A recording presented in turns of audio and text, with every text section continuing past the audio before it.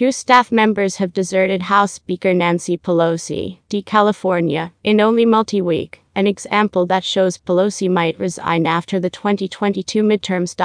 In the midst of long stretches of Pelosi retirement, reports from CNN, helpers, and Atlantic magazine, Pelosi's press assistant, Riley Lopez, reported Wednesday he is continuing on to a less pertinent situation in the Senate. Lopez's takeoff comes days after Robin Patterson, Pelosi's previous appointee correspondence's chief, left her office for the Commerce Department. The flights were seen by Mike Berg, National Republican Congressional Committee's representative correspondence's chief, who recommended the Speaker of the House is under retirement watch. However, Pelosi has not authoritatively declared she will resign or lobby for a reappointment. CNN detailed in November she might follow through on her guarantee and pick to abandon her seat.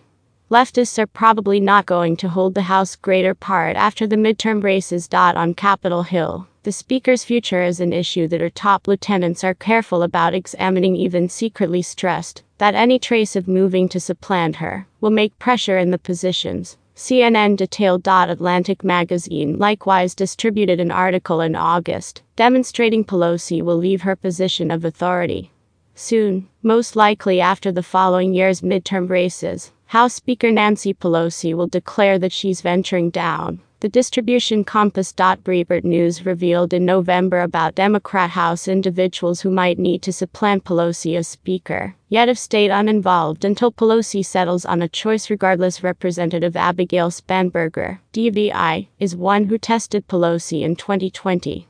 She's recently said that this would be her last term as Speaker, so I speculate that she would adhere to that, Spanberger said. Yet, starting around 2018, I think I've been reliable on the way that I think we truly need new voices getting the news out. Representative Hakeem Jeffries, D. New York, additionally seems ravenous for power. He told CNN he would not remark on the power vacuum.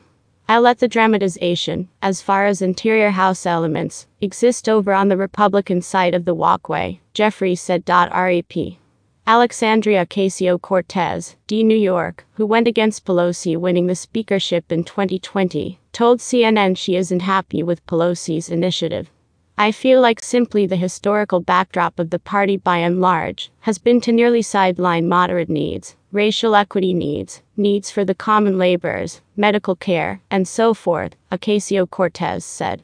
"Also, I don't imagine that any choice of authority ought to at any point be something true. On the off chance that Pelosi doesn't run for a reappointment, her little girl is supposed to have interest in Pelosi's seat.